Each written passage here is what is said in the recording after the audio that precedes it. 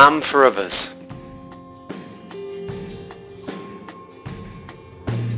So my name is Father Alan Neville. I'm the Vocations and Youth Minister for the Missionaries of the Sacred Heart, and I'm from Ireland and part of the Irish province that works in Ireland and England, Venezuela, Namibia, South Africa and North America.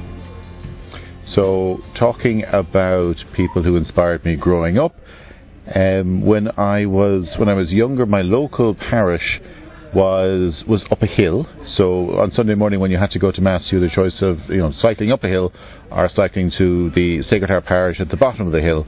And young people tend to have very little sense of having to what the future is all about. So we said we'd always cycle downhill. So we ended up in Sacred Heart parish. Of course, we had to cycle up the hill to get home. But in that parish, there were two priests, Father John and Father Jim, who were just really, really wonderful priests. Great sense of humour, lovely sense of humanity. And as I grew up with them, because I was an altar server there and then I was a reader, when I was considering a vocation to priesthood, it didn't really occur to me to consider any other group. It was always going to be the Missionaries of the Sacred Heart.